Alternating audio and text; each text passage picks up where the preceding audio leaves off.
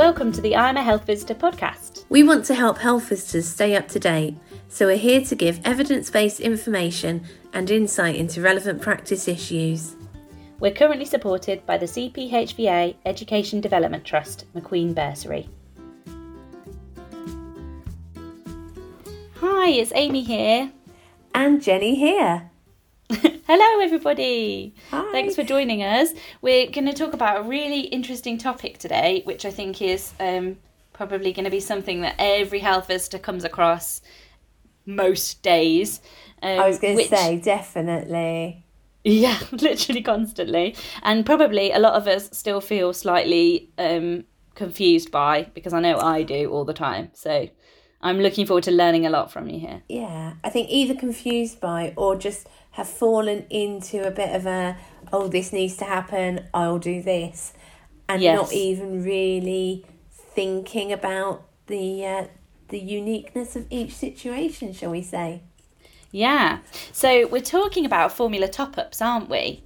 So yeah, we've got top-ups generally, really, because they don't always have to be formula. Top-ups. Good point. Yeah, top-ups. So we're talking specifically here about a couple of specific scenarios, aren't we, really? We're not talking about combination feeding more broadly. So we have got an episode which we're recording at the minute with the wonderful Lucy Ruddle, IBCLC, which is going to be on more broad issues around combination feeding and valuing combination feeding and how important it is and how we want to give it more credit, really.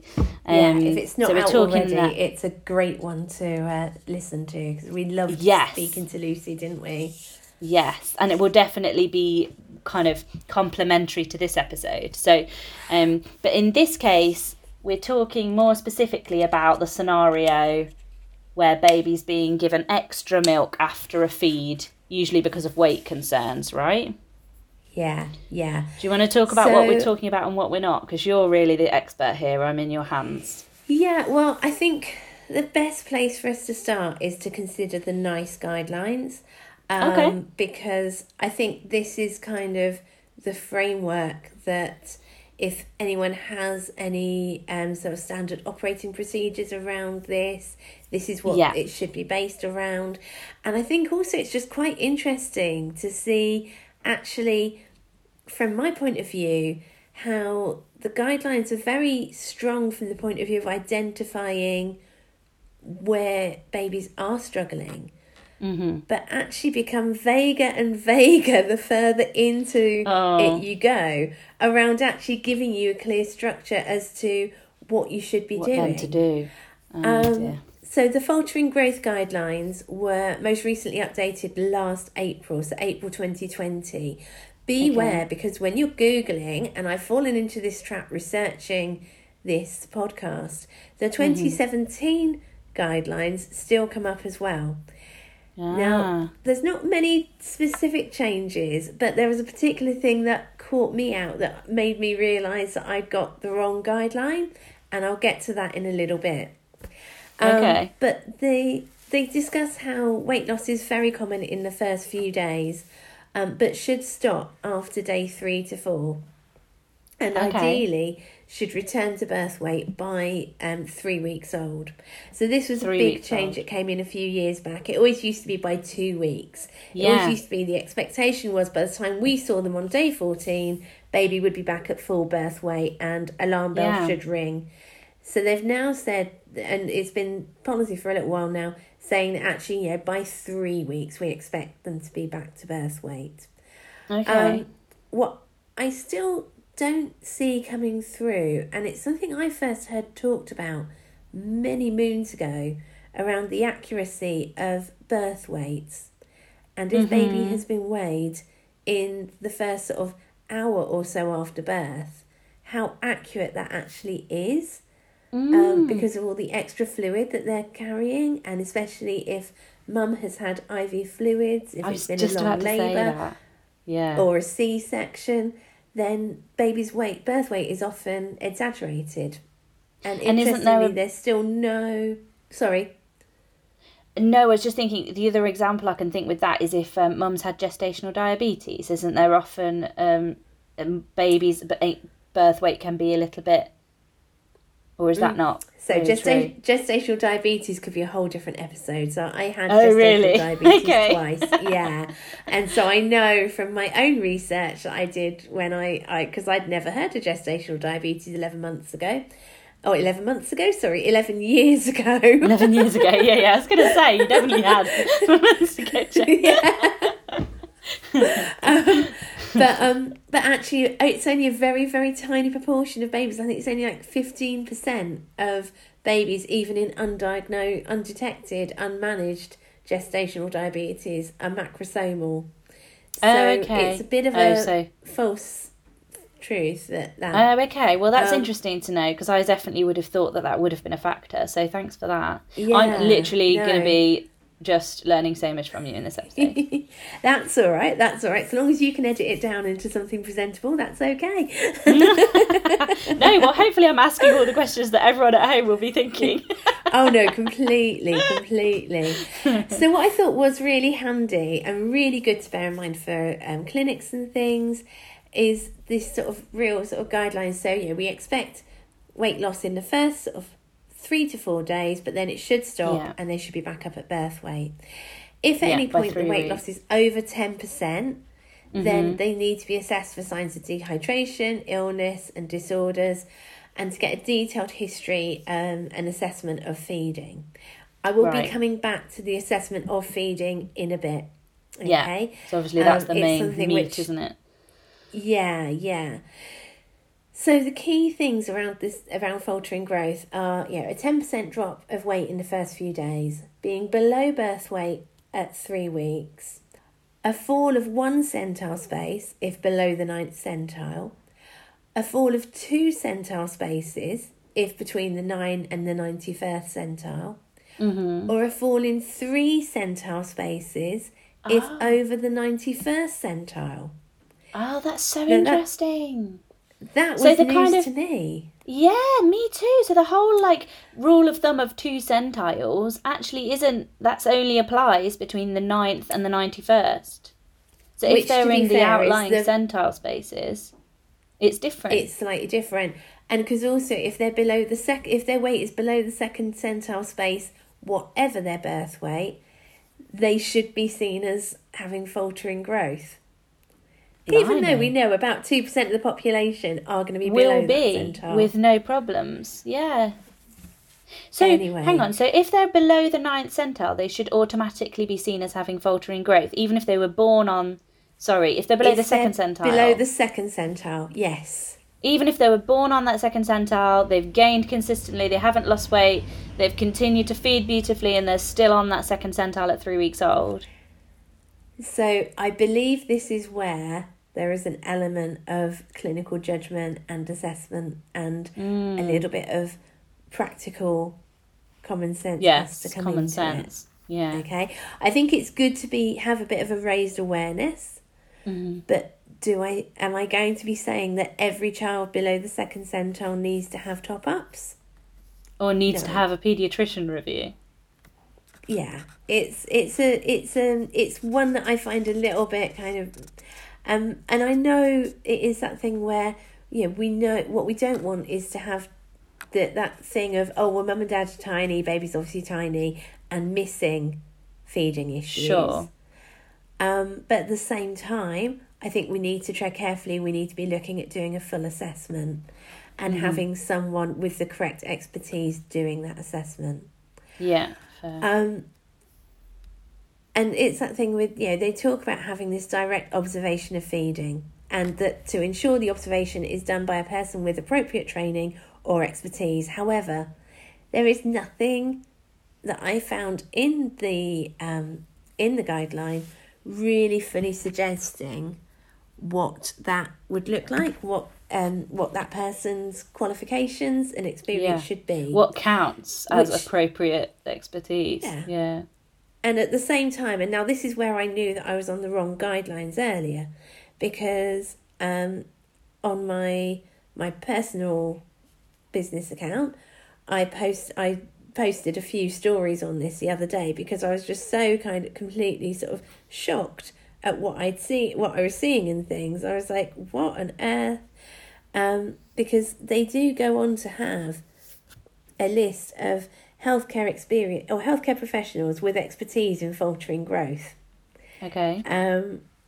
In the guideline, and they start off with infant feeding specialists, which is okay, but we know that within health visiting teams, the infant feeding specialists are often normally more infant feeding leads. It's often more of a, especially if you're going through the BFI accreditation, it's a policy-driven strategic job. Yeah. Also, we know that very rarely are they actually needing to be an IBCLC or have any sort of, they need to have a drive and a passion for infant feeding. But there's no and a certain level of knowledge and experience. Qualification. But not necessarily required to be IBCLC.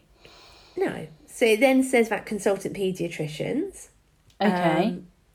Which is, we might need to rule out things. Yeah, but there may well be medical elements to faltering growth where their expertise is really important. Completely. But again, we know if we're looking at a baby of a few weeks old, often their breastfeeding knowledge is just not there. Okay? No, not necessarily, No, and paediatric dietitians, useful from the point of view of an older child with faltering growth, being able to assess the diet properly, useful if there is a cow's milk protein allergy and they're needing to restrict maternal diet to ensure they still get their full quota, and for introducing solids to a baby who's allergic. Speech and language therapists with expertise in feeding and eating difficulties. Now, one of my favourite IBCLC accounts is at Feed, Eat, Speak, who, if you haven't heard of, I really recommend going and following because she's amazing. And I know through my IBCLC journey, I've met several speech and language therapists who are amazing, who do all the assessments of swallowing and work in NICU and really sort of help to get babies feeding and help overcome issues and problems. Clinical psychologists, again, for older children with food aversion and food difficulties, okay. Occupational therapists, what? Okay. We're starting to drift now. Well, drifting more towards the older children. Yeah, exactly. Is this guideline supposed to be for everyone with faltering growth? Any child with faltering growth of any age? It does talk about, So they talk about the child from birth to a year old and a year up. So they have a broader reach. Okay. Bottom of the list is lactation consultants. And it doesn't say International Board Certified Lactation Consultant. It just says lactation consultant. No. So, as we know, lactation consultant is not a protected term, so anyone can call themselves that. Yeah, exactly. But it is really important because we have this serious issue between healthcare professionals and IBCLCs where the IBCLC role is not valued, is not seen as important. And it's like it feeds down because if NICE aren't recognising it, our commissioners and managers aren't recognising it. Yeah. So we're going to be in a really tricky position. I think it's a shame because I think sometimes health visitors see it as a threat, because they think, breastfeeding, that's our bit, we're supposed to do breastfeeding support. And that's not to say that there isn't a really important role for health visitors in breastfeeding support and formula feeding support. It's a vital part of your job, of course it is. And that's why we're a podcast called I Am a Health Visitor, and we're recording an episode on giving top-ups because that knowledge is needed by those professionals. Exactly.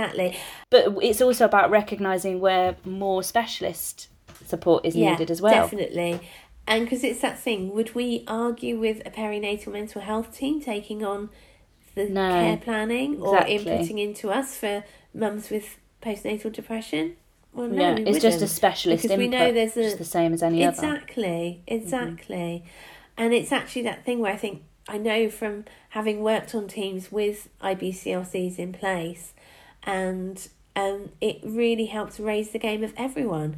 Everyone benefits from it, the families, the staff, because you have that knowledge is raised and awareness. Absolutely. And the more you realise that there are answers to some of these questions that you might have had and not realised before, the more your thirst for knowledge is increasing, and that can only improve the service and what you're able to offer. Absolutely. Anyway, so So sorry, yeah, you were talking about the NICE guidelines, weren't you, and why we might need a top up. yeah, and so looking at the kind of the assessment, and again, there's very little on what the assessment should actually involve. It seems to lead towards more using the sort of the BFI assessment tool. I think most of us have a slip to put into Red Books and things. Yeah. Around, number of feeds a day. So is it, and even then it says, between 8 and 12. But for some young babies, it's like, when does what counts as one feed? If they're off, it can be hard. If they doze off and they nap for 20 minutes and then go back for the second breast, is that feed number 2, or is that a continuation of feed number 1? But I mean, at least 8 feeds a day we're looking at, and it's more the duration between feeds. We want to have sort of at least 8, 12 or more feeds a day, fine. And it's having that knowledge to think, okay, if you've got someone who's saying the baby's never off of them, then we need to look at what's happening.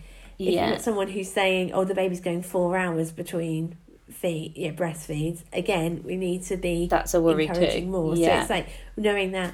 And the output is all important as well at this point. Making sure output is kind of, by the time we see them at 2 weeks old, at least sort of 6 to 8 wet nappies a day, 2 good sized poos a day. And that we know that can vary from baby to baby, but below 6 weeks old, we do not want to be going days between poos. I think it's been something of a common misconception where they think, because they're breastfeeding, that's fine for them to go for a few days because everything's so bioavailable and it's just that they're absorbing everything. And actually, before 6 weeks old, that's not the case. If they're not pooing every day, the chances are there is an issue with intake and how much they're getting in. Okay, so poos is a really good, clear, reliable indicator that you can use. Definitely. And there are some amazing graphics. If you follow, there's some brilliant IBCLCs to follow on Instagram, including Catherine Stagg, who we did the episode with about twins and twins and multiples. She has some amazingly brilliant clear graphics that are lovely to use and really clear to understand. And it's definitely worth, if you are on Instagram looking at creating a public health feed for yourself, to look up things of professional interest, it's definitely worth a follow. And let us know if there was an interest in how to create a public health Instagram feed. Let us know, because that's one that I would love to do for everyone and present and things. But so you're also looking at sort of the feeding duration. How is baby coming off the breast satisfied? Are mum's nipples intact? Are they nice and rounded still? Are they pointy?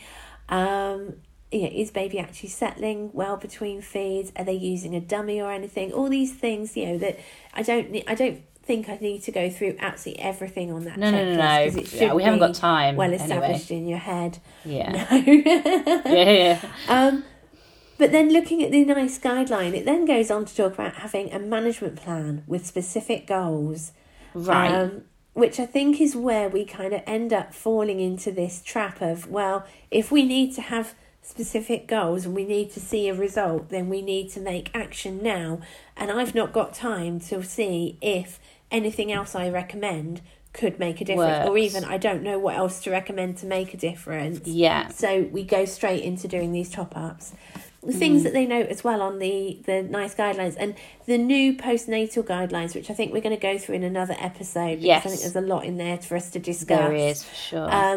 But between the two of them, they also talk between the faltering growth and the postnatal care one. I'll link to the postnatal ones as well. Yeah. They also talk about doing assessments and investigations. So if there was any concern for something like celiac disease, interventions, clinical growth and monitoring, and whether they need to plan to refer to paediatric specialist care services. In the postnatal care guidelines, they talk a bit about what we should be able to tell parents about, but also a little bit more about the the assessment, and looking for signs of good attachment at the breast and effective milk transfer. And we'll go over those in a second, because I think that's something which isn't sometimes so clear. And there's been a few tweaks to what we talk about in recent times that I've become more aware of, that I think are kind of dissipating more widely. So with this basis, when we're looking at mother and baby feeding together, and we're seeing them for maybe the new birth visit or a subsequent visit, or a clinic contact, we've weighed them, the weight's not quite what we expect it to be. So a new birth visit, we often get that chance to observe a feed.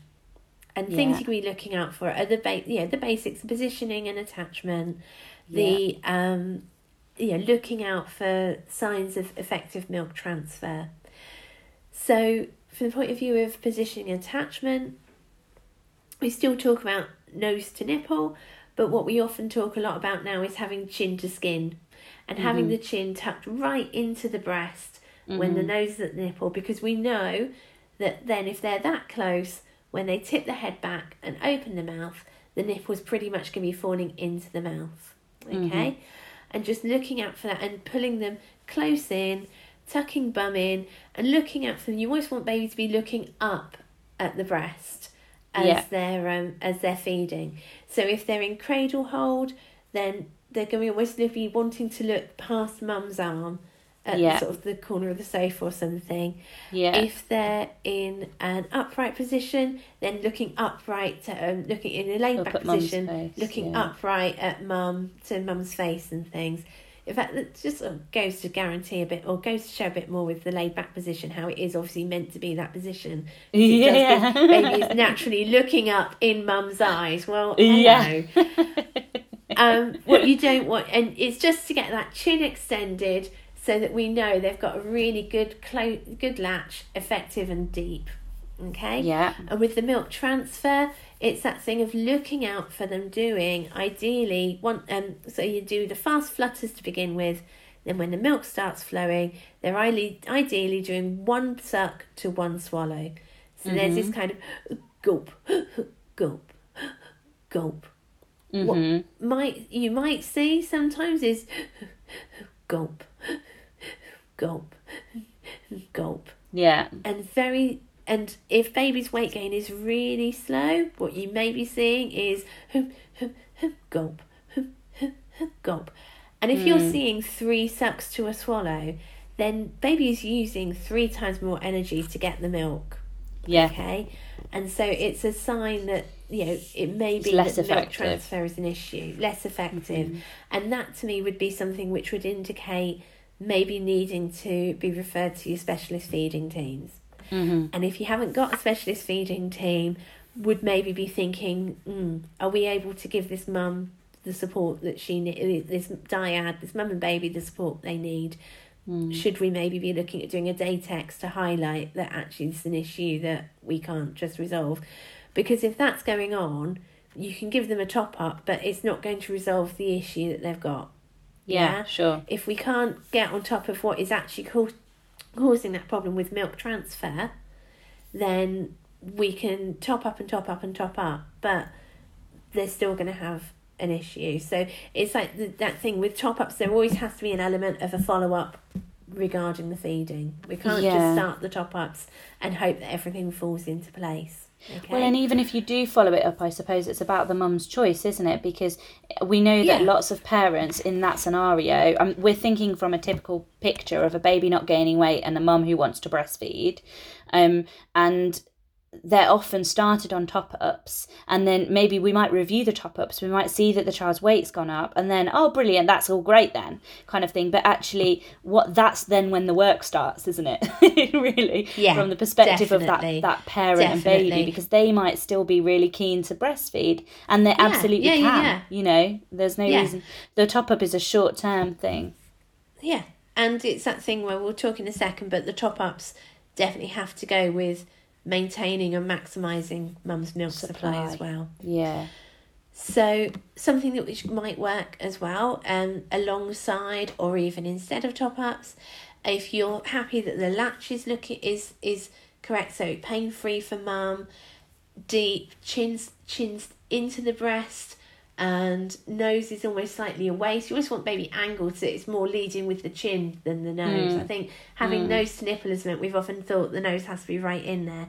But actually, if the nose is right into the breast, often the chin's tucked in.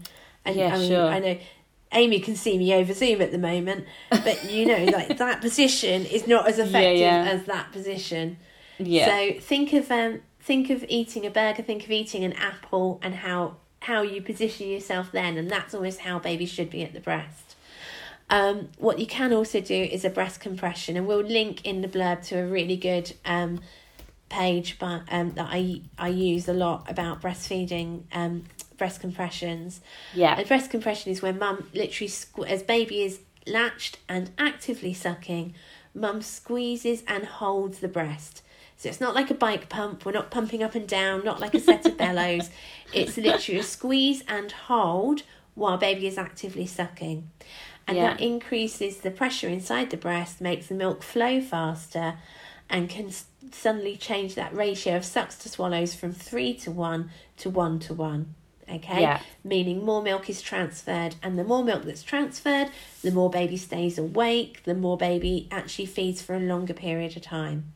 And has perhaps the energy to feed more.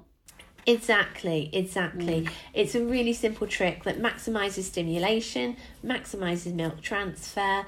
And we have these things where we talk about babies being sleepy, or the one I hate is when parents tell me they've been told their baby's lazy. There's no such thing as a lazy baby. There's a baby who's preserving its energy because it's not getting the milk flow it needs. Yes. And this is something which can be done alongside top-ups, really straightforwardly, really easily. Okay. And so, that's sort of one thing. But also what seemed to be missing as well from the guideline was much talk about tongue tie. Because tongue tie, we know, is another thing that can restrict how effectively baby can latch and how effectively baby can transfer milk. Also need to consider a few maternal reasons for poor milk supply. So we need to think about whether there is any risk that mum has hyperplasia or insufficient glandular tissue, and so isn't maybe able to make as much milk. If mum lost a lot of blood during labour, we need to think about, is it Sheehan syndrome, where actually the pituitary gland is starved of blood supply and just gives up the ghost. Also, could there be a thyroid issue that can sometimes come up postnatally that can reduce supply? Could mum even have retained placental products if mum's still bleeding heavily, complaining of abdo pain? That's something which needs to be actioned very quickly, and we'd hope that our midwifery colleagues would be on the ball with that, but sometimes it can be us who are the ones to spot that. And so have to think about these things as well. Yeah, you're looking at reasons why the milk transfer might not be as optimal as we would hope for. So that might be reasons to do with the baby, like tongue tie or some kind of oral anatomy problem. Reasons to do with the mum and her supply or her medical history. And it also might be to do with the position and attachment and the latch. Exactly. So you're trying to identify the problem, really. Yeah, and this is like, we're doing a real broad strokes here. I mean, I could literally make a whole podcast series just out of each of those issues. Of course. But what I'm hoping is that it helps. Donald Rumsfeld always talked about the unknown unknowns. You have the known known knowns, the known unknowns, but it's the unknown unknowns that are the issue. So if we've gone through all of that and we're still like, right, they definitely need to top up, okay? First option should always be to top up with mum's milk. So we know if you're in a BFI accredited trust, you have had training on how to teach hand expressing. You've been taught it and assessed teaching it, okay? So this is where, initially, even if they've got nothing else around, no pump available or anything, then actually hand expression is a fantastic technique to help stimulate, to help take some milk off the breast, and to be able to maybe do the top up and things. So, or even if not doing the whole top up, doing something. in those early days, they only need quite small volumes. I mean, I suppose I'm thinking midwifery really, rather than health visiting that stage. But it depends how early you're doing your new birth. But you know, if you were doing it day 9, day 10, they're still having quite small volumes, and actually, you might be able to really supplement the baby's milk transfer at the breast with a bit of hand expressing, and also it really helps mum's confidence, doesn't it? Definitely. It really helps mum's confidence to actually see, oh, actually, wait, my breasts are producing milk, you know. Yeah. That can be a really reassuring thing for a mum that's doubting herself and doubting her body. Yeah, completely. And also, it's that thing, if baby hasn't, for whatever reason, been latching effectively, mum's likely to be really engorged, which is then, it then makes it even more difficult for baby to latch. Yeah. So actually doing a bit of hand expressing, do a bit of reverse pressure softening can help to relieve that pressure, to make the breast softer, to make it easier for baby to latch. Yeah. So it might be that mum already has a pump. There's so much pressure these days. When I say pressure, there is so much advertising around, oh, you're having a baby, oh, you're planning to breastfeed, oh, you need to buy this, oh, you need to buy that, all the big sort of department stores and anyone and everyone who's got commercial gains to make from the new parent pound. So many parents try and buy pumps before they even have baby because they just assume everyone has them, everyone needs them. So they may already have a pump. You can go through with them how to use that. By the time we're seeing them, milks normally come in.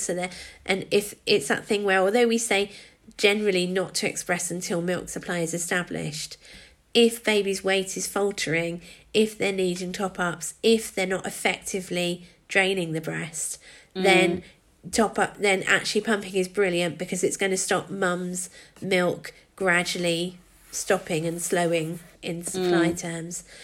So, we'll link to some information about expressing, but because it's more the calculating the top-ups that we're talking about today, maybe we can do a follow-up on how to actually express around this and things. Yeah, the key things are that. Yeah, exactly. So the key things would be, we look at if your mum was fully replacing all feeds with pump milk, we'd be looking at needing them to express at least 8 times a day.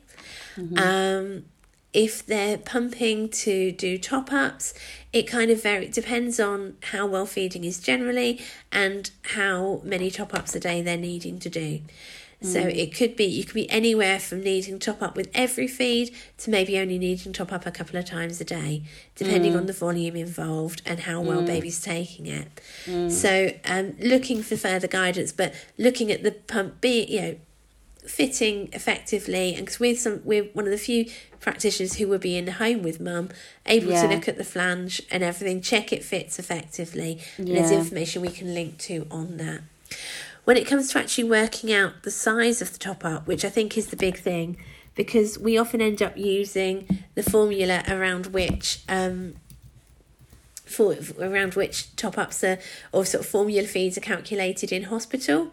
Yes. And where they go for the sort of the 150 mils per kilogram per day. Yeah. And then you're left going, oh, well, 8 times a day, this works out to X amount of milk. Yeah. But if we recommend that as a top-up, that's pretty much a full feed. I mean... Yeah, that's not a top-up, that's a feed, yeah. No, exactly. Yeah. And so many parents struggle and the baby ends up having the top-up but then being too sleepy to feed at the breast. Yeah, because then they're not hungry to feed at the breast. Exactly. They've been completely saturated.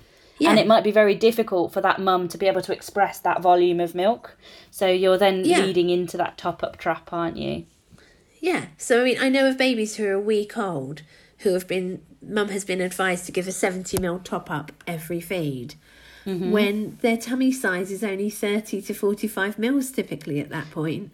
That was me, Jenna, 3 days. Yeah. 3 days I was advised to top up with 60 mils of formula after every feed. Oh, at 3 days old. Jeez. I think it's just 60 mils seems to be the standard. 60 mils seem to be the standard. Yeah. And the answer, when I challenged that, the answer was that that's what they were aiming to do, was to stretch her tummy. They wanted to stretch her tummy. That was the goal. God. So yes, it will stretch her tummy, and that's what we want to do. Yeah. And it's that thing of, so where's the evidence that that's a good thing? Yeah, exactly, yeah.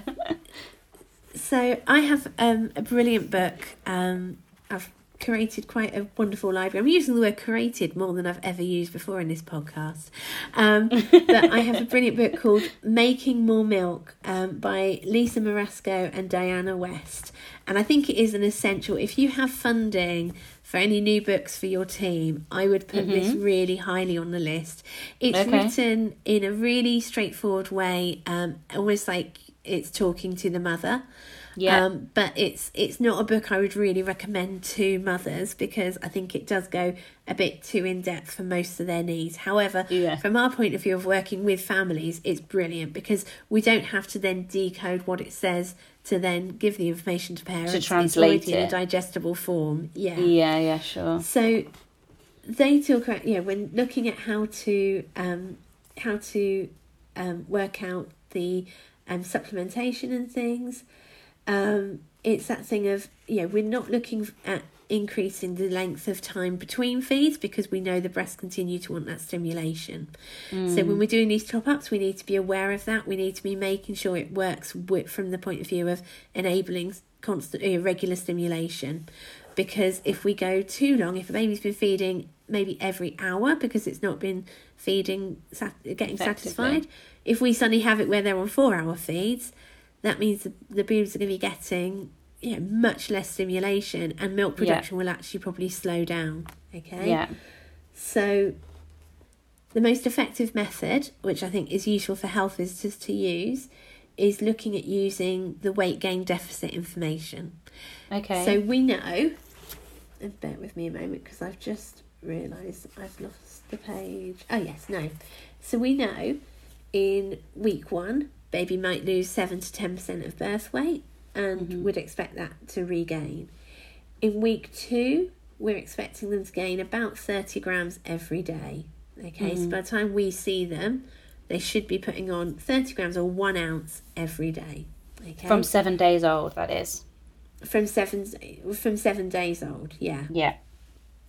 In between weeks 3 to 4, they gain around about 8 or 9 ounces. That's about just over 30 grams a day. Okay, and then by month 2, they're back to gaining just under 30 grams a day. Okay, so 30 grams is a good kind of. So around about 30 grams is a good thing, and it's that thing where we can then look if we've got their last weight recorded. We know in the number of days since that weight, we would expect them to have put on 30 grams a day. Okay? Yeah. So if they haven't, and ideally you'd want to take this measure over a week. Okay. But what you can always do is work out what on the trajectory that they're growing, they're going to be this much under. So we will know if baby's weight gain is below 210 grams in a week. We know to act, and it's that thing if you work out what the deficit is. So if, for example, they've only gained 60 grams in the last week, we know that they're sort of missing 150 mils or 150 grams of their desired weight. Okay. Yeah. So you take that 150, times it by 2, so they need to be supplemented 300 mils per day. Oh, right, okay. So you're basically doubling their weekly deficit, and that's the amount of meals that you would give. Yeah. So the deficit is calculated by working out 30 grams a day. That's the target over a week. So from day 7 to day 14, you would be looking for, or day 14 to day 21 or whatever, you're looking for 30 grams a day. Yeah. You work out what that would be. And then you work out what they've actually gained. And then you take those two numbers and the difference between them, you times that by 2. And then that's the amount of volume top-up they need in a day, over 24 hours. Yeah. Yeah. Okay. So from that example, that 300 mils in 24 hours, that sounds like a huge amount. But actually, that's 37.5 mils every feed. And that's a baby that was only gaining 60 grams in a week, which is not a lot. So exactly. They obviously do need significant top-up. Yeah. Definitely. So this is about personalising it much more, isn't it? That's much more helpful. Exactly. Exactly. And it's such a straightforward, it's no more complicated than the No, it's formulas that we not. would use for drug calculations. Yeah. And then it's that thing of, but that is also, that is a starting point. So we're not even at the point where we're like, right, that's it, done and dusted, our work is done. No, off we go in a cloud of glory. Not. But you've at least got a rough idea of the volume of top-up that you're supposed to be recommending before you start then looking at what the top-up's going to be and how we give it and how we maintain supply and all the rest of it. But you've got at least an idea rather than just automatically reaching for 60 mils, which is just the full amount. It assumes they're getting nothing from the breast, which obviously can't be the case because they're alive up to now. Weight. Yeah. Well, because they've gained some weight, so we know because they've gained some weight. There's something and going on. They're going to have been so they've been able to maintain their body, which is all new, all those sort of homeostasis and everything. They've gained 60 grams. And so there's something going on, something going through, and it's just that little bit to help them with. And so then it's that thing of working out. Sorry, Jen. Do you know what else I really love about that method is I love how valuing that will be to the mum, because it really places value on what she's actually doing with her breasts or what that person is doing with their chest. It really actually recognises that, because I think it can be so dismissive as a parent to be told, they're basically getting nothing from you, so we need to replace their entire calorie and nutrients with a full top up, and this is the amount they should be getting, so therefore this is the amount we're going to top up. We're going to assume they're getting nothing from you. And that's so dismissive and inaccurate and unfair. So it actually gives that mum the confidence to say, no, you are giving some breast milk. And you can see also how you would be able to titrate that down as well. And the mum would have the confidence that actually, no, there's maths behind this. We know that they are getting something. It gives that mum that confidence. I love that about it. Exactly. Okay, great. So that's a really lovely way of calculating how much to actually give. You've worked out they need a top up. You worked out exactly how much top up you need to give them, and that's personalised to that child. So what we're left with now then is the next obvious thing is, what do we actually top up with? Because as you said, it doesn't necessarily have to be formula, does it? No, exactly. And especially if this is like a stop off on the route to fully breastfeeding, then really what you would ideally hope it could be was express breast milk. And there's several ways to go about this. So it's that thing of sometimes having to work around what they have already, because obviously for a lot of families, we don't want to be in a position where we're encouraging them to spend money that they may not have and things. But ideally, and it depends. There's such a big difference between someone who's maybe needing to give 30-40 mil top up a couple of times a day, to someone who actually is at the point where they are almost mainly expressing and topping up, and then just trying to get babies starting to get used to the feed. The important thing is that we're working to maintain mum's milk supply and help build it as well. So if we go from the sort of the minimal end, of topping up, it could be that mum is able to do some hand expressing, and that actually becoming more practiced and experienced with the hand expressing into a sterilized bottle or a sterilized cup or something, that they are then able to collect a good amount that they can look at saving up each day. I'm going to talk about how to save the milk in a moment. It could be that mummy's using a Hacker or something similar, one of these like silicone bulb shaped pumps. And that is something which you can actually put onto one breast. It uses a bit of suction. So you flick back the flange and squeeze the bulb. I was doing this wrong with mine when I had my little one, and I got one of these silicone things, and it was causing me so much pain. It was making me really sore, and I was like, this thing's rubbish. And then eventually I was like, do you know what? Actually, I haven't even looked at how to put it on. I literally opened it, squeezed it, and stuck it on my boob, as if like I didn't even look it up or anything, because I just thought it's so obvious on how to use it. Clearly not, folks. So you have to fold that flangey bit back Yeah, before yeah, you squeeze it, and then you put your yes, nipple in the hole, in the middle of the hole, and then you flip the flange back up. And if you don't yeah. do that, what you end up is very sore nipples, as I can Well, yeah, because attest. it's just literally, yeah, because what Sucking you happens in. with, yeah, with pulling the flange back first means that you can center it properly onto your breast, on Yeah. across over your nipples, so that your nipple's not going to get trapped, and actually increases that bit of suction. The thing to remember with the Hacker is, I think a lot of people are under the impression it just collects the letdown. It Yeah. does actually offer some stimulation. So if you're in a situation where you're not needing to top up, this can lead to actually help increasing your milk supply, Yeah. maybe Which you might not without you want. actually realizing and needing to do that. Yeah, you might not necessarily Um, want that. Yeah. no. Electric pumps are something which families often have. I'd say more so even than some of the hand pumps, the manual pumps. Yeah. I mean, a colleague used to joke about them, comparing them to cars and saying about, the kind of the hospital grade pump is like the Formula One.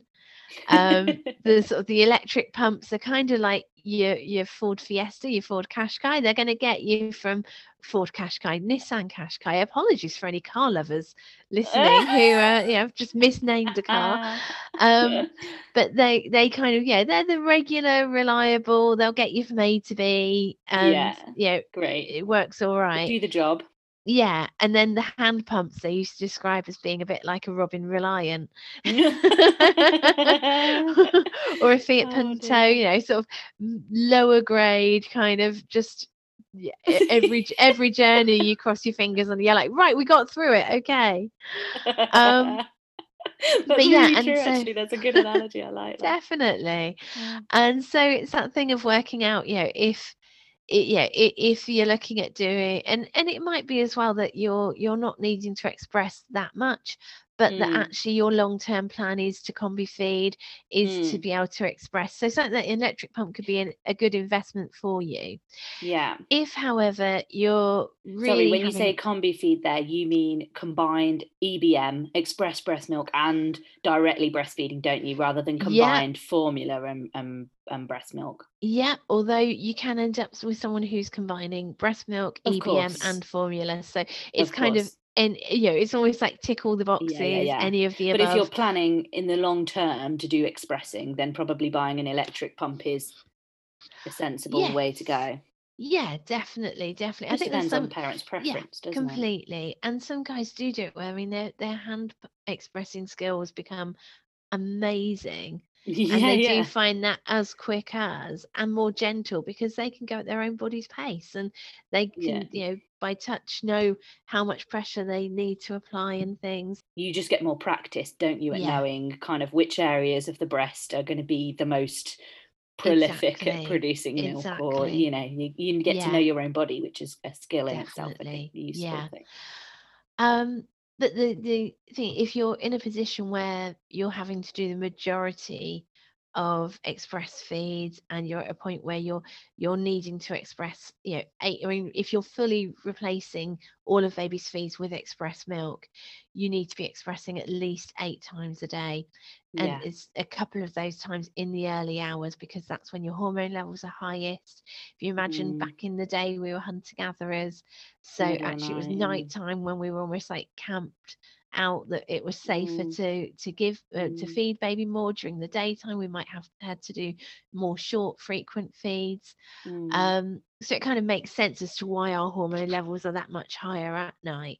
But that's a really important time to express to help stimulate and maintain or increase milk production. mm, But if you're in that situation, a hospital grade pump is amazing. So there are ones that you can buy. The Spectra hospital grade pump is the more reasonable end of the scale. So it could be that you consider buying that instead of mhm, buying something like one of the Medela ones, or any other brand.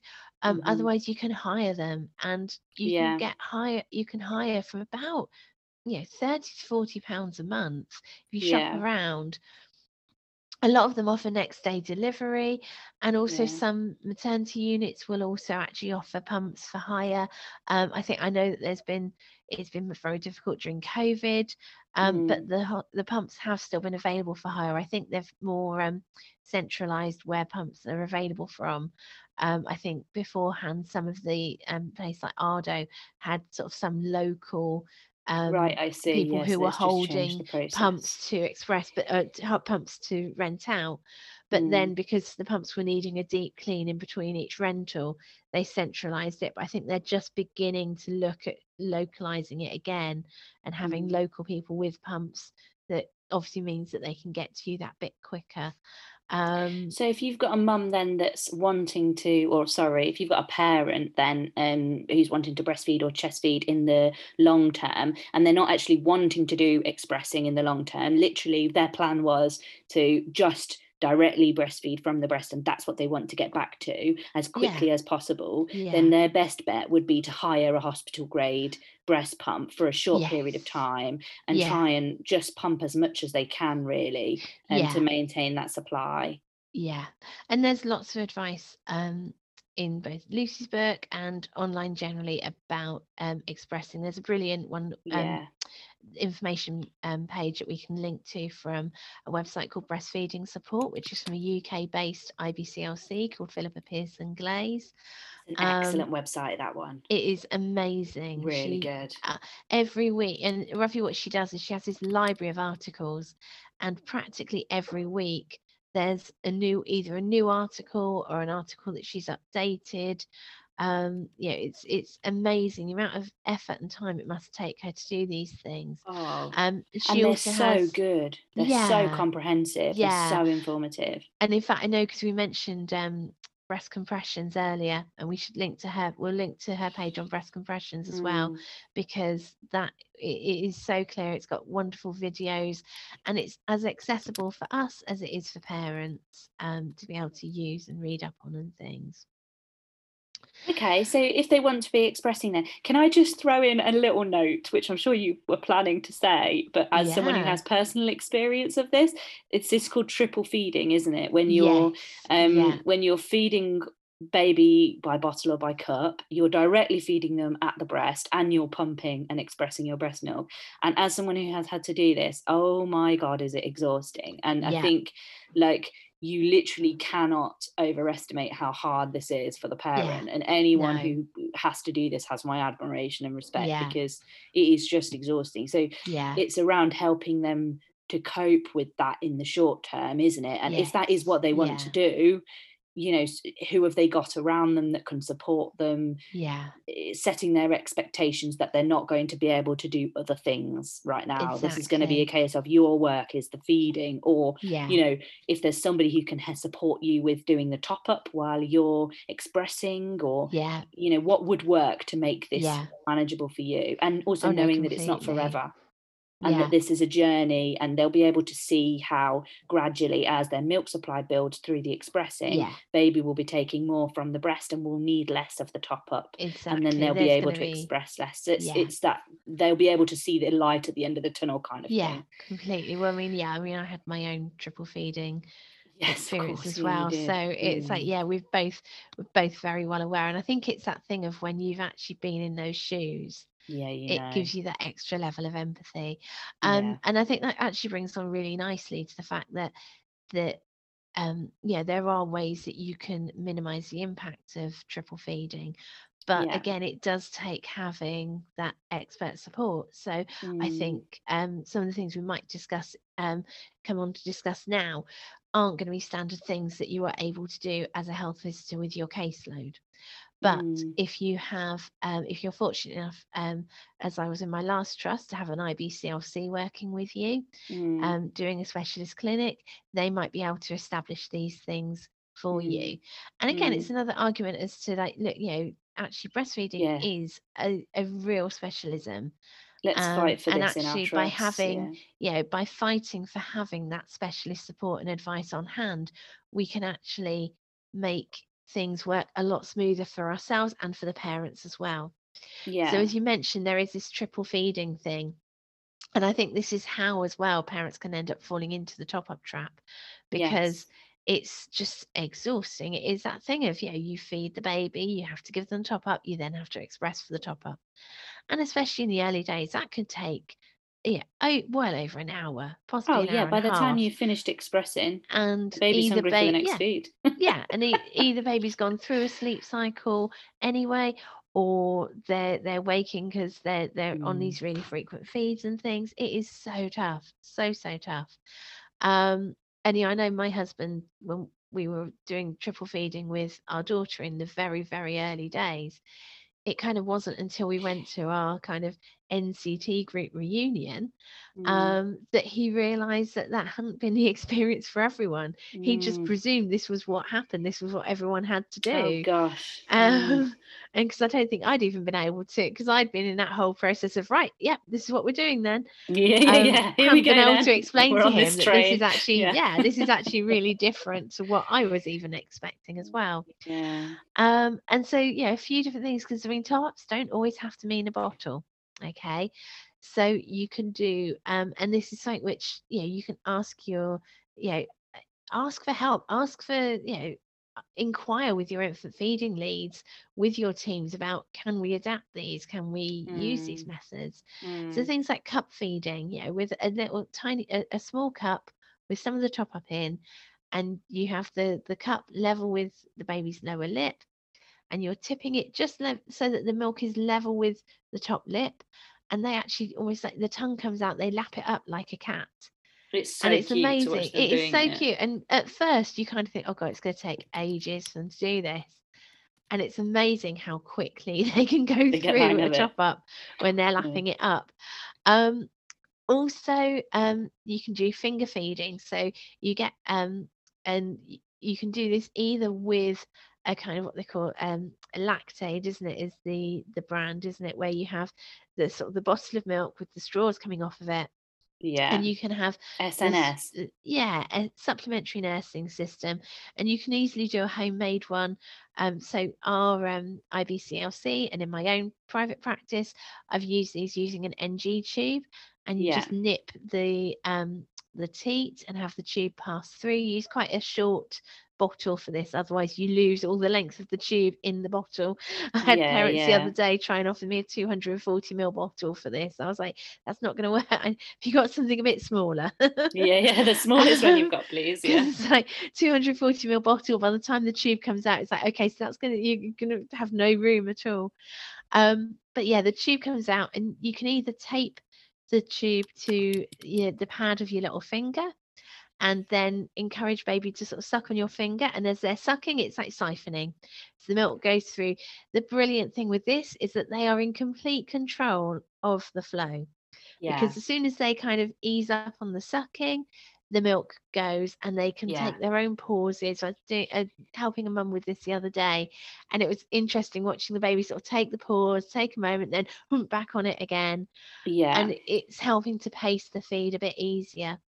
Also, with the SNS, you can actually use it as an at the breast supplementer. And this is where it gets really amazing. This is something which I think we should be doing as standard for triple feeding families, because definitely. it's at the breast or chest as the baby is feeding. The tube is either taped to the breast, and the tip of the tube just finishes at the nipple, so no sharp proddy bits. Or sometimes it works well if baby latches, and you can always pass the tube into the baby's mouth as they're already latched and feeding. Okay. Mm-hmm. And so that means that the baby is getting the top up at the same time as being at the breast. The huge benefits with this, apart were time saving for one. Also, it means that there's increased stimulation at the breast. For a baby who is maybe only taking a couple of sucks at the breast and isn't lazy, but is just preserving their energy because for whatever reason they're not generating the flow of milk that they would like. Having the top up at the breast via the supplementer means that it's that increased stimulation. They have that increased drive to continue sucking.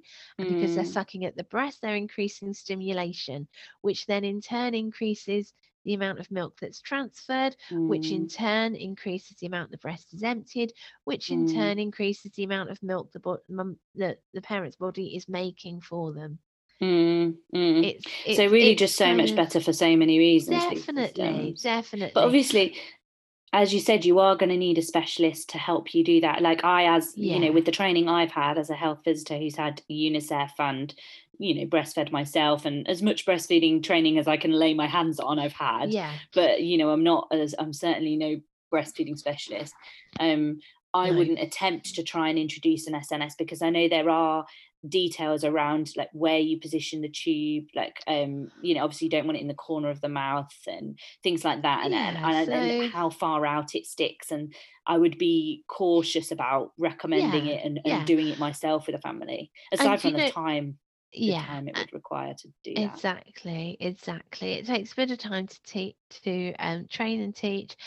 It is that thing where it's like any other nursing clinical skill, you know. Yes, sure. That you need to be careful with them, but actually you become very adept at them. And all once of us you're competent, that's great, and you should do it. But if you're not competent, then don't attempt it. Exactly. Which again is the same as any nursing thing. On your first day on any ward, you're not going to know how to do all of those particular skills, but you learn them.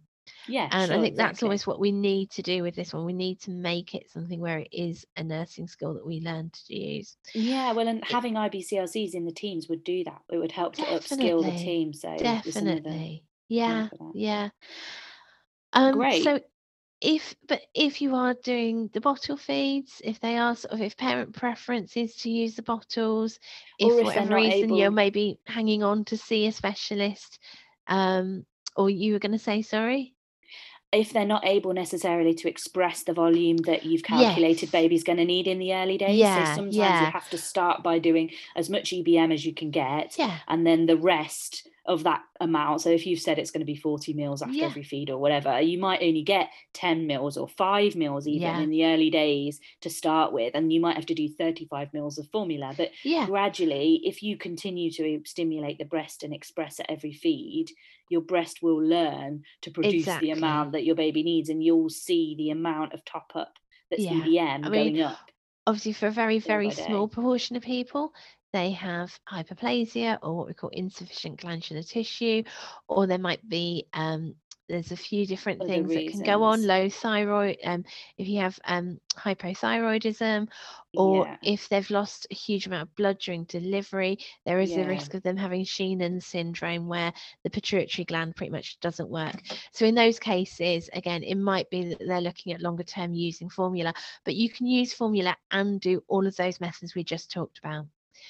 So the finger feeding, the SNS, it could still be cup formula feeding milk. Can all be done with formula milk. It doesn't have to be express breast milk. And there are reasons to do that, aren't there, in terms of bottle preference? Is there some suggestion that might help? So there is that? Always this ongoing suggestion of, and it's not so much bottle preference, it's flow preference. And so again, it's why if you're using a bottle, you need to be or if parent is using a bottle, you need to teach them these pace techniques. So having the bottle as horizontal as possible. Now, we all know, I think if we did a straw poll as to what the most popular brand of bottle we see parents using is, chances are it would be the one that describes itself as closer to nature. I think initially when it was out, I think they described it as being, close to the breast. It's only close to the breast if you encourage babies just to latch at the nipple and not the whole breast.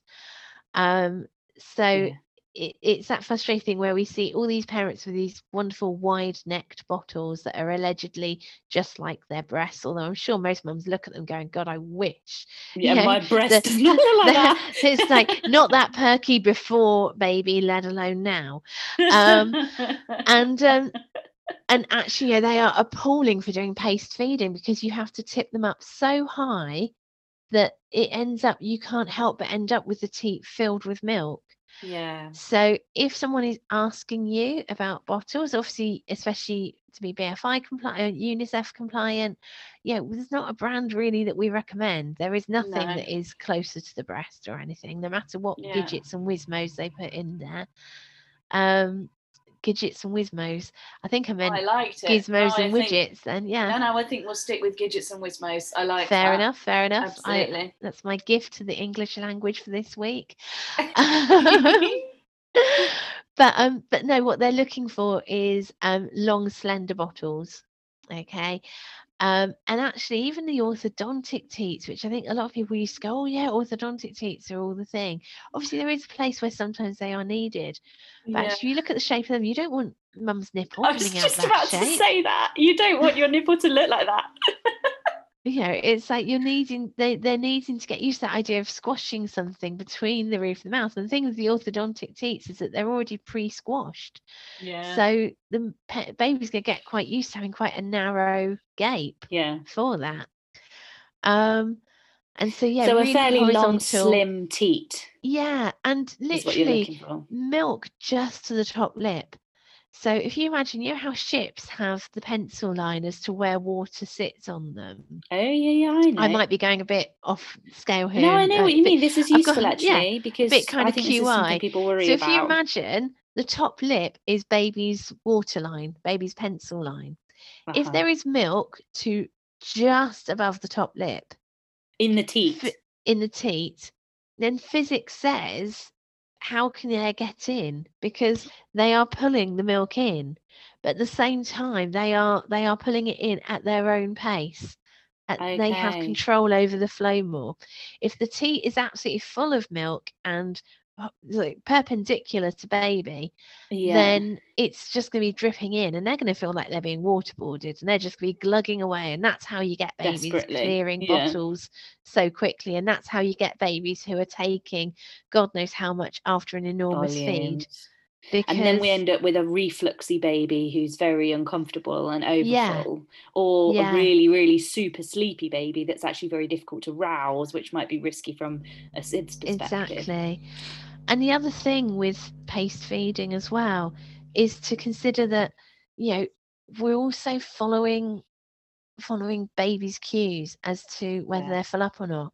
And yes, we may have calculated a top up to be 30 mils after every feed, but especially if you're offering breastfeeds in between times, or if you're offering the breastfeed first, then there's going to be a fluctuation in how well they take the breast. I know from families that there are particular times a day that baby might be more on it and eager to feed, and they seem to feed a lot longer. Babies very rarely feed exactly the same amount of time throughout the day, but it's that thing of looking at taking the following their lead. If they've had a really good breastfeed, they may well not need as much of a top up.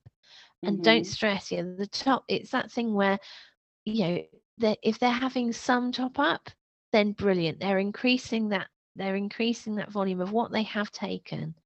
But we need to be clear to parents that it's a recommendation it's not an absolute they must have this much, because there may be a really good reason that baby's actually slowing down, not wanting that last bit. And if we force if we encourage parents to force them to have that extra bit, then actually we may end up with a baby who's overfull, who's then sleeping longer, who's then less keen to go to the breast, and is actually completely defeating everything we were trying to put in place. Yeah. And also, I suppose we all feel, like you say, we all take different amounts. Sometimes I'm really hungry and I have a huge meal, and other times I only want a little snack. And that's not necessarily dictated by anything other than my internal body. And the only person who knows that is the baby. So unless they're consistently not taking the milk and continuing to not gain weight, and you're continuing to see the same faltering growth issues that you've had, then let the baby be your guide. And if they don't want it all, then that's fine.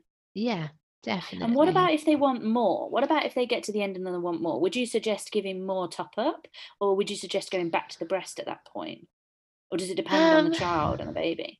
It depends on the child. To be fair, if they had a top up and they wanted more, my inclination would be to suggest offering the breast again, because then what you're doing is you're sandwiching. So you're increasing again the availability of breast milk and the stimulation and everything. Also, you're then enabling baby to get that feeling of being really full and really satisfied at the breast, which again works wonders both for your own feelings and for for baby to get that kind of awareness of, Mm. oh yeah, cool. And also, towards the end of a feed, it may also be that actually they're not so much hungry now. They may just be wanting to have that bit of closeness, that non-nutritive suckling, which we know can have a stimulative effect, but at the same time really really help calm them down, help them connect with you and things. I guess it makes the go-to the breast, doesn't it? Yeah, the go-to then becomes the breast. For the parents, psychologically, I imagine that's powerful. Yeah. And probably helps them to avoid that top-up trap. Exactly. And it's that thing where also, if they've had a good feed, if they've been at the breast, they've had several bursts at both breasts of active suck, swallow, pause, suck, swallow, pause. And then they've had a half or 3/4 or maybe even a full top up, then depending on the age, think about their tummy size. I've actually got some tummy balls now, these gorgeous crocheted tummy balls that show how quickly baby's tummy goes from sort of cherry size on day 1 to kind of the size of a peach stone by day 3 to, and then it's got 1 week and 1 month. And by a month old, the tummy is sort of 60 mils or so in capacity on average. But that's 60 mils. So if they're at the breast taking these active suck, swallow, pause sequences like 2 or 3 times on each breast, and then having a 30 ml top up, chances are they're not going to be hungry. They're wanting to settle. They're wanting to comfort. Yeah, but which is very valid reason to breastfeed. And so it's actually that thing of being really wary of overly topping up, because you can actually then end up with it swinging the other way, and babies then really wakeful because actually they're over full and they're really windy and they're kind of like, blimey heck, and so it's that thing of Christmas dinner. And I think because especially when weight gain's faltering, it becomes a real focus and a real point of it's that thing that feels beyond parents' control. And so it's that thing where the constant worry is going to be for anything and everything. It's going to be, oh my word, this is not right, this is not happening. They're hungry. When actually it could just be they're a bit overwhelmed, a bit overtired. Sure. And just want a cuddle, just want that closeness. And either if you're able to have a bit of skin to skin with them, great. Because skin to skin isn't just for Christmas. It's not just for those early days. It's at any point in your journey. I mean, blimey, even now with my kids when they're older, and even if it's just our arms or tummy to tummy, or a bit of skin to skin, literally pulling our t-shirts up and having our skin connect as we cuddle, it can really help to center and calm them down. I'm literally making a note for us to do an episode on skin to skin, because I love skin to skin. I'm so fascinated by it. So I just think it's wonderful. So I've made a note. So there will be one coming, guys, on skin to skin specifically. Cool. But you can do skin to skin if you're bottle feeding. Yes. There's all these things about kind of nurturing at the breast and breast nurturing. For it being about the comfort and the skin to skin and the temperature regulation and the control of the heartbeat and the control of the everything else, and just that hormonal boost and all the things that are wonderful about skin to skin. If they're exclusively formula feeding, you can still do skin to skin with every feed. And if the parents want to do that, then that is brilliant for the child. So whatever they're topping up with, they can still do the skin to skin. So then we talk about, and obviously the final thing to cover really is how and when and how to wean off. So have we actually talked what is the top up trap? Because I don't think we've mentioned it, but I don't know if people might, just in case anyone listening doesn't actually know what it is. No, before we talk about weaning off. So the top up trap is literally a big manhole you fall into. We need to send a ladder down to climb you out and things. No, it's a net that descends from the sky and scoops you up. Like in was it Tarzan? Always films seem to have that going on a lot, isn't it? I say that like I've watched a load of Tarzan films. I think I know what you mean. Twice. I remember George of the Jungle being in my childhood for sure. Oh, there you go. Oh yes, that was lovely. Yes, wasn't it good? yeah, I mean, being a bit older than you, obviously, I might have seen it in a slightly different light when I think you I did. saw From it. that voice, to be honest, Jen, I think you did. I think I was very much a child and enjoyed dancing around the living room going, George, George, Meanwhile, George of the yeah, Jungle. Jungle VIP. Meanwhile, I just thought, Brendan Fraser, hello. Watch out for that tree. I'll save you.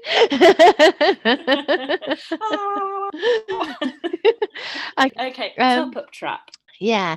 So roughly what can happen is if you're doing the top-ups, or if you're suggesting to a parent that they do top-ups and you are not helping them maintain or increase their breast milk supply, so via the expressing, not encouraging them to sort of follow cues to put baby at the breast maybe a bit more frequently than they have been doing, or if parents are making baby take all of the top up, even when baby is showing cues that they are full up already, then what you're actually doing is then reducing how much of breast milk they're going to be taking, how keen they are to go to breast.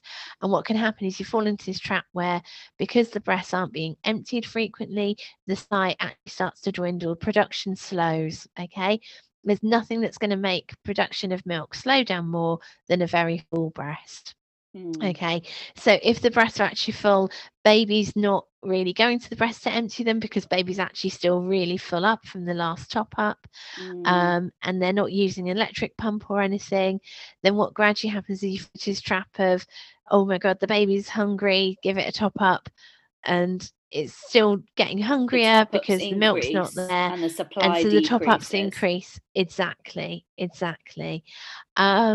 And so you end up with them giving more and more formula milk, and before you know it, the family are now sort of finding themselves fully bottle feeding when their plan was actually to do the breastfeeding. And perhaps feeling just so defeated by that. Like, I've met so many parents who will tell me, he doesn't want my breast. He doesn't want to feed from me. Or she hates breast milk. She prefers formula.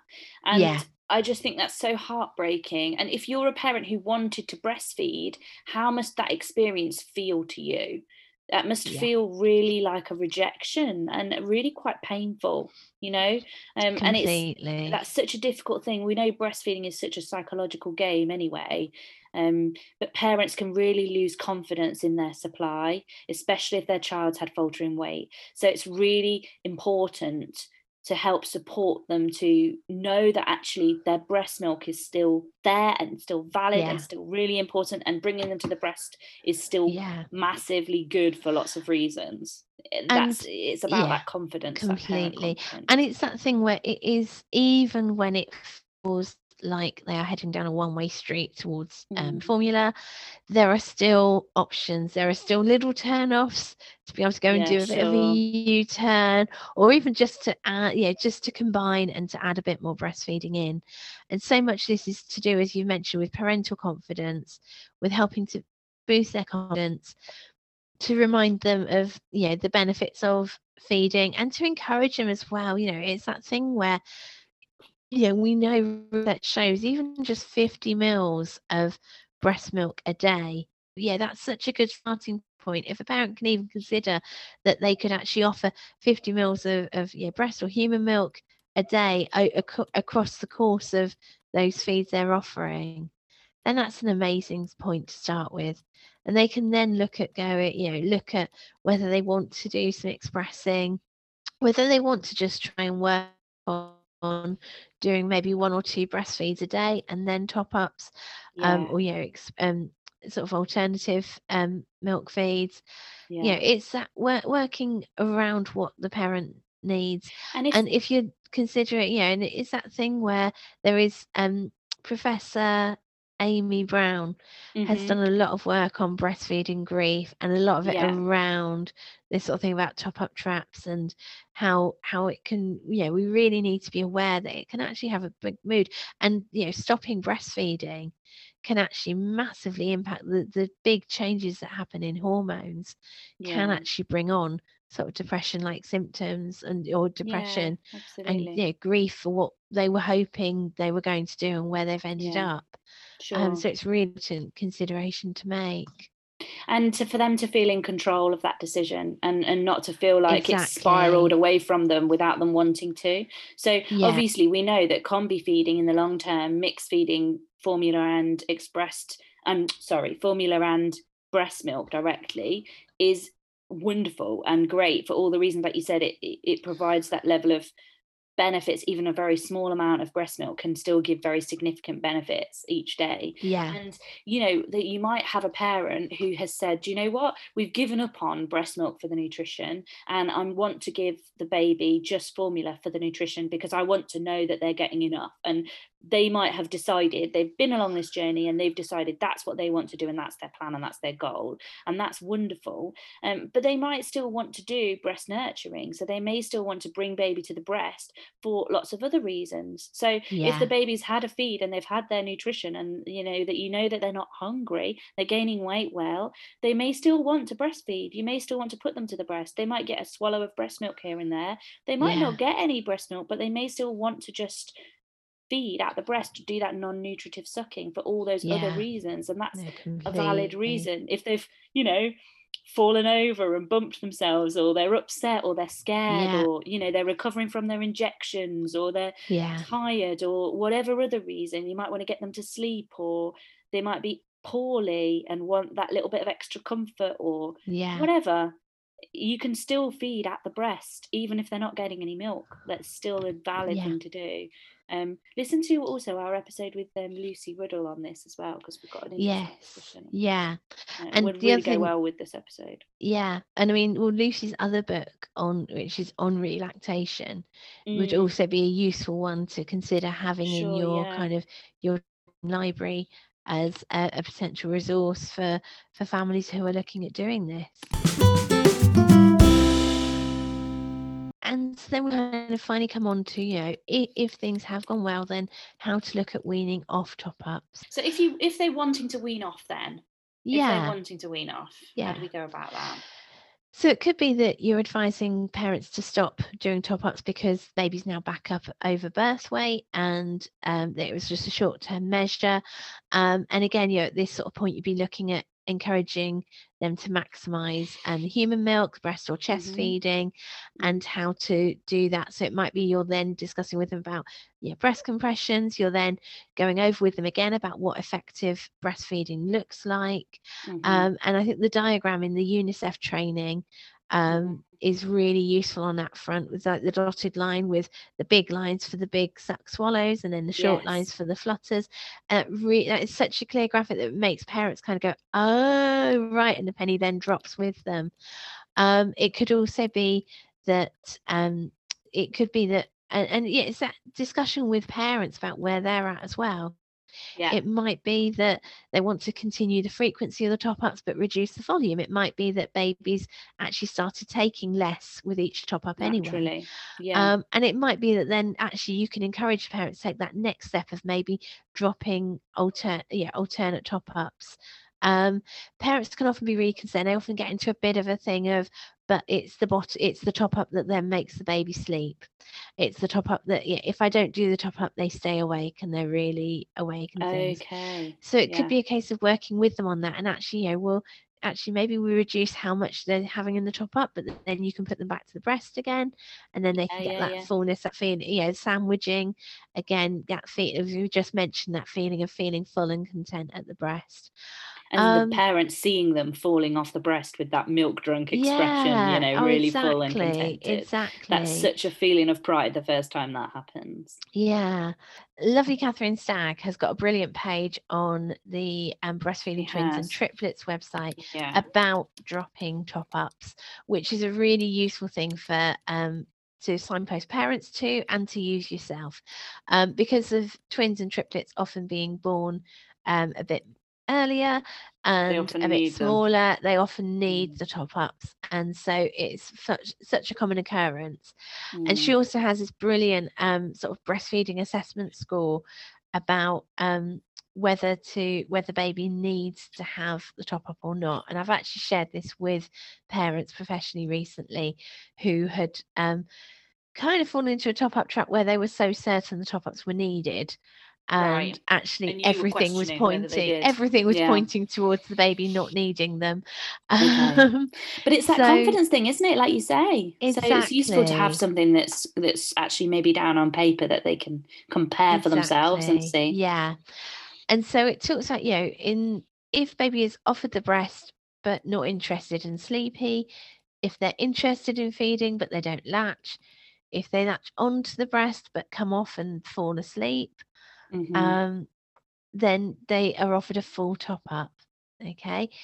If they latch, but the sucking is kind of a bit uncoordinated, or they've got these frequent long pauses, then offer Mhm. half a top up. And it says then, but also consider not topping up if mother is available for another breastfeed. The baby Mhm. may wake up earlier. Mm.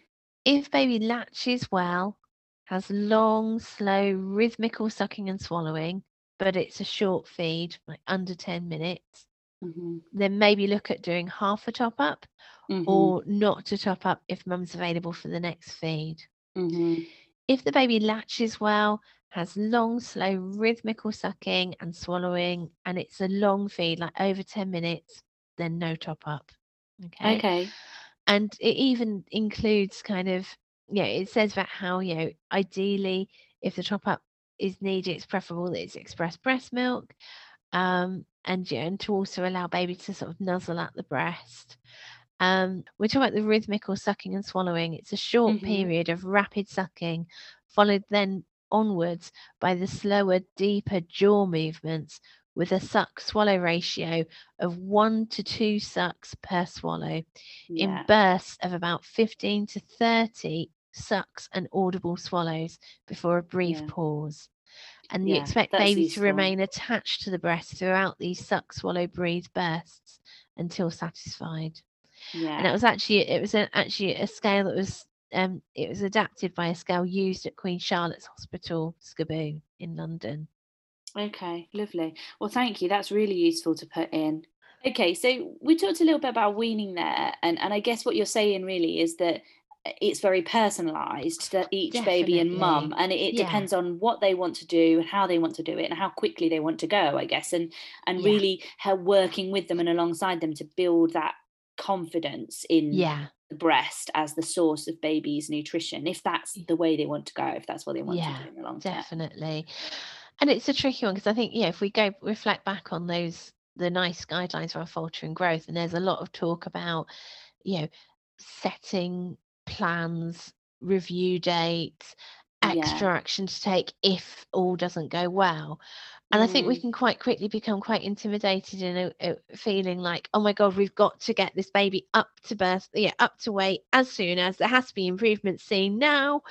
And I think we can Tomorrow, sometimes, yeah. and I think sometimes we can end up forgetting that we're dealing with a dynamic relationship here, and to actually have that confidence to Mm. involve the parents, and that confidence to be, to be aware that actually you may not see enormous, brilliant improvements very quickly. Things may need to be reviewed to fine tune them. It could be there is extra stuff going on that is making it more of a Mm. challenge for them. Mm. And to be just really clear, for yourselves about, do you have the pathways in place in your Mm. teams, in your trusts, to Mm. really be able to manage this effectively? Yeah, and I suppose also coming back to what we said at the beginning, resolving the actual problem that's caused the need for the top ups in the first place. So, another example Yes. of weaning, the time to wean, might be when you've identified what that problem is, you've resolved it, you're confident that things are improving in terms of the actual direct breastfeeding, and mum is now ready to say, actually, I've had the tongue divided, or you might be working on learning to use a tongue that's flopping about, and all of those Yes. types of Yeah, issues. You've completely. resolved the problem, and now we're ready to start looking at getting Yeah. back to what our original goal was all that time ago, and it might feel quite challenging for the parents. So it's being emotionally attuned to that as a professional, and not just going, right, okay, you can drop the top ups now, then okay, Yeah. bye. Like, Yeah. And they're going to also, need more than knowing, that. And also knowing that, things like, especially with the case of tongue tie, I know we did tongue tie episode ages back, didn't we? Did. I think it's a good one still, though. Yeah, but it's that thing of realizing that actually it can still take, tongue tie is often not the end, or tongue tie frenulectomy is often the next part of the story. It's not the end of the story. Yeah, so there is still also often work to do with that. And so, also, it could be that you're looking at the top-ups becoming a permanent thing. If for whatever reason, mum, parent is in that 1 to 2% of the population who can't effectively, make enough milk, or for whatever reason that the combi feeding is something they're looking at doing long term, then it's that thing of how to get it to where they want it to be.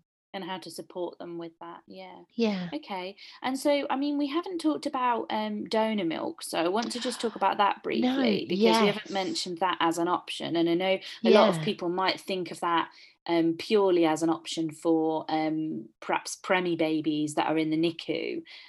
But is it available more broadly for families? So hard, isn't it? Sorry, I'm giving you all the difficult questions. No. So it's something which is always worth investigating. So I mean, Hearts Milk Bank, if you're not following them already on social media, please do give them a follow, because they are amazing, and they are also leading the way in actually doing breast milk research.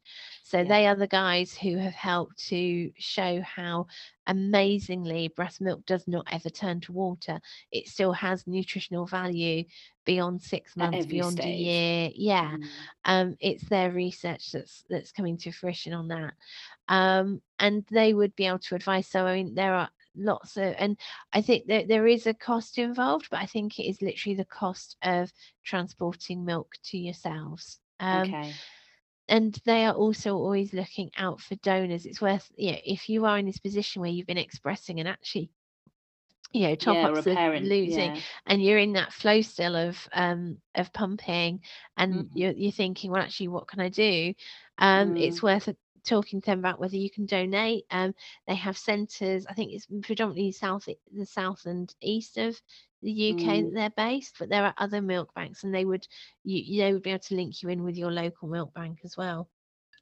So that milk that's from Hearts Milk Bank, then, do you work with families generally that, or Hearts Milk Bank or other NHS approved kind of milk banks like that, rather than informal milk sharing, which is a different thing, isn't it? So do you work with families that don't have premature or sick babies on the NICU but are using those types of milk banks, or is the supply really restricted to the point that we're only able to give it to the poorly? So while most of the milk is provided to NICUs, they do also, in their stories on here about on their website, about mum with MS who has had milk supplied.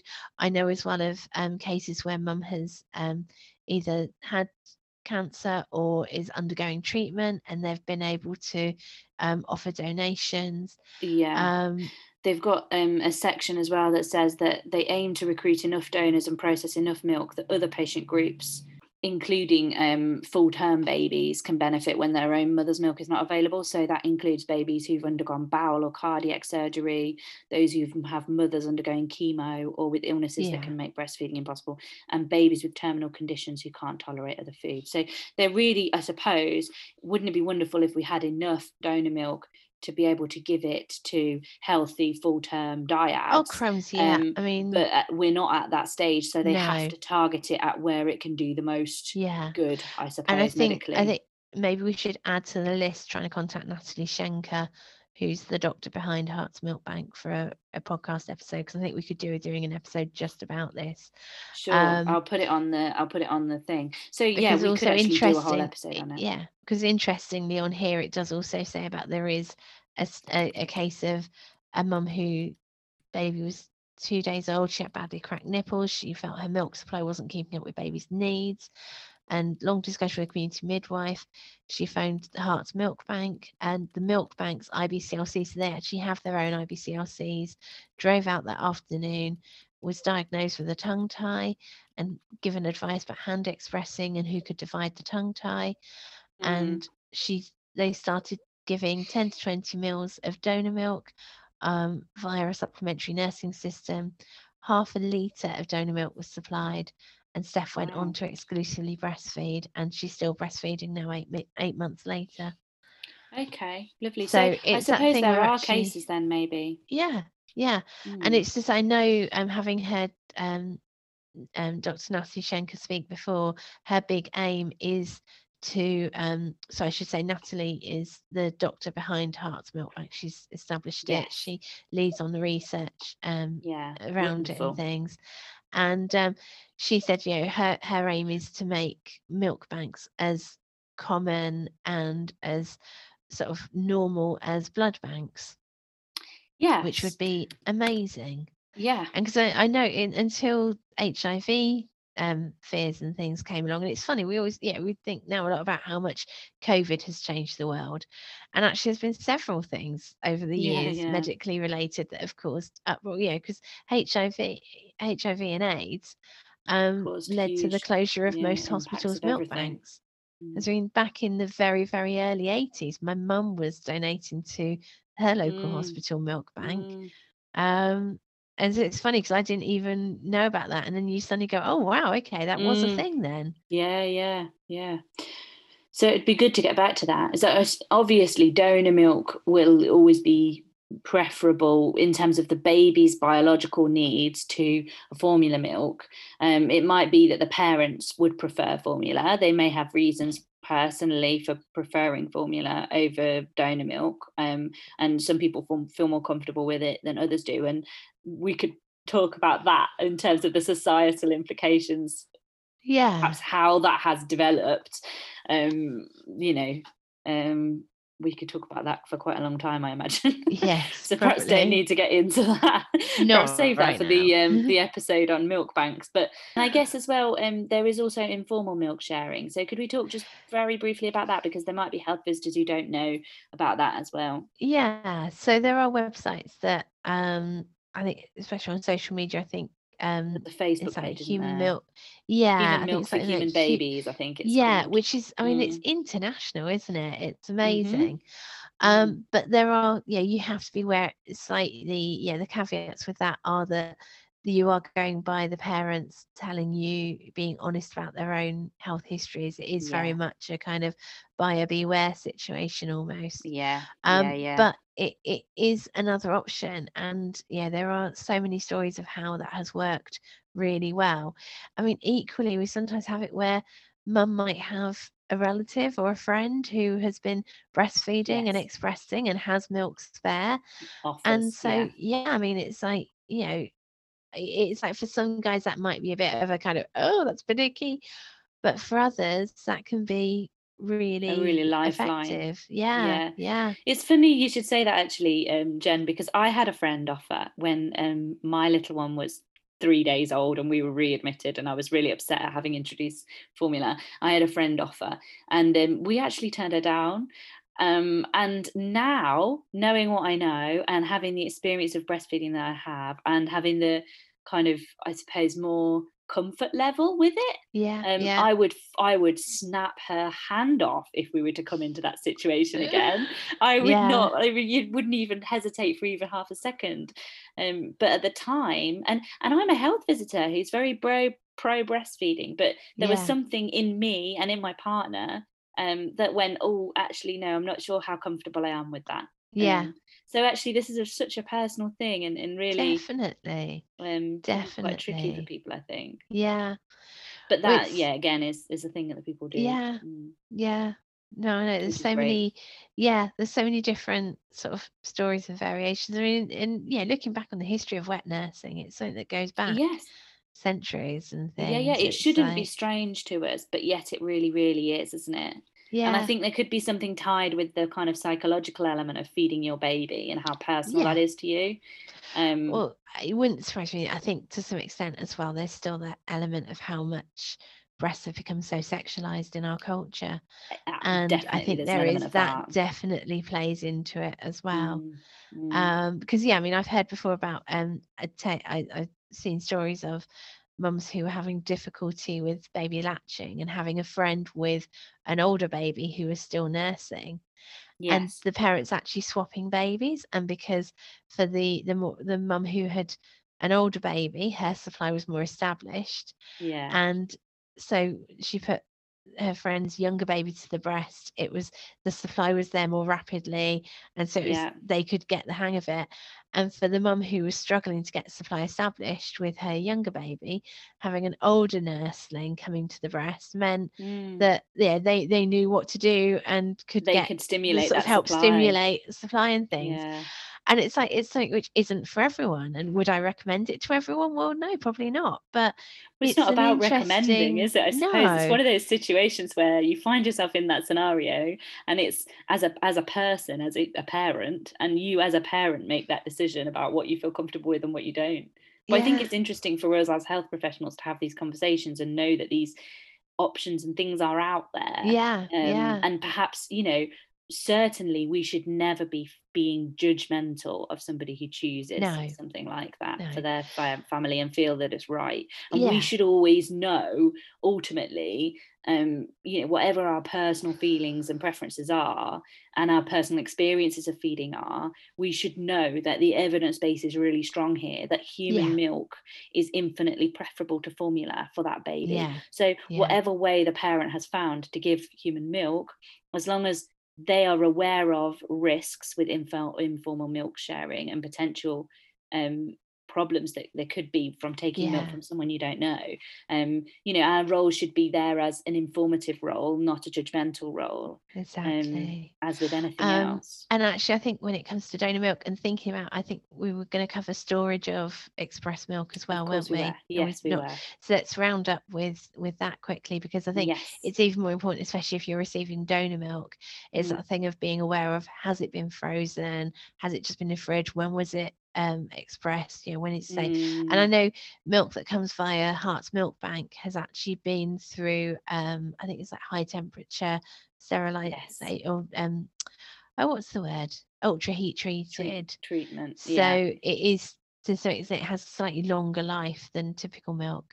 But if you've got a parent who's expressing and they're like, we don't know how to store it, then the key things are, it's a rule of sixes. So 6 hours out on the table, 6 days in the fridge, and 6 months in the deep freeze. Milk that's been expressed on the same day can be stored together, but only once it is at the same temperature. So you can't express, put it in the fridge, express 3 hours later, take the milk out the fridge and just pour the milk in that you've just expressed, which is still at body temperature. So you always need to have a couple of bottles on the go to kind of chill both, mix them then. Once it's chilled. Yeah, and if storing in the freezer, it's a really good idea to keep the portions that you're storing the milk in fairly small. So ideally 1 to 2 ounce portions, because there's nothing worse than defrosting 5 ounces of hard-earned breast milk, and because 5 ounces, that's really what, like, so it's 5 ounces, 150 mils, and then maybe only using sort of half of it. And then so I know there's a lot of talk about you could, using express milk for milk baths and things, but I think there's only so many milk baths you can do. Well, and as someone who has been in that situation as well, of like, I've got 6 months worth of express milk in the freezer, it's now all gone out of date, none of it's edible, and I have to find something to do with it, then milk bath's great, but you certainly don't want to end up in that situation. Like, you ideally want to use it if you can. Definitely. Not pour it down the sink in one form or another. You can also make balms, and I've made nappy cream and stuff out of mine. Oh, lovely. Yeah, you can do all sorts of cool. It actually is pretty magic in terms of that stuff. So even if you can't drink it, you can always find a use for it somehow. But brilliant. But yeah, storage, because if you've defrosted it, you have to use it within 24 hours, isn't it? Yes. Yeah. Once it's defrosted. Cool. Well, I think we've covered a heck of a lot there. I hope that this has been useful. This is a monster episode. But I think what this illustrates is that it's not as simple as, just give the baby a bit of extra formula after they've finished breastfeeding, and then that'll be fine. I'll see you in a week's time. Bye. Yeah. Oh dear. But for now, we will leave you be. So thanks ever so much for listening. And as you said, you appreciate it's a monster episode. Let us know if this has been useful. Let us know if there's anything, because we've touched on so many things that we could actually go on to cover more in depth in other episodes. So let us know what you would like us to discuss and cover in more detail for you. You can reach us on Instagram at I Am a HV. On Facebook, we've got the I Am a Health Visitor page, or via email, iamahealthvisitor@gmail.com. And we would really love to hear from you. Let us know what your thoughts are. Take care for now. Thanks for listening, everyone. Bye. Bye.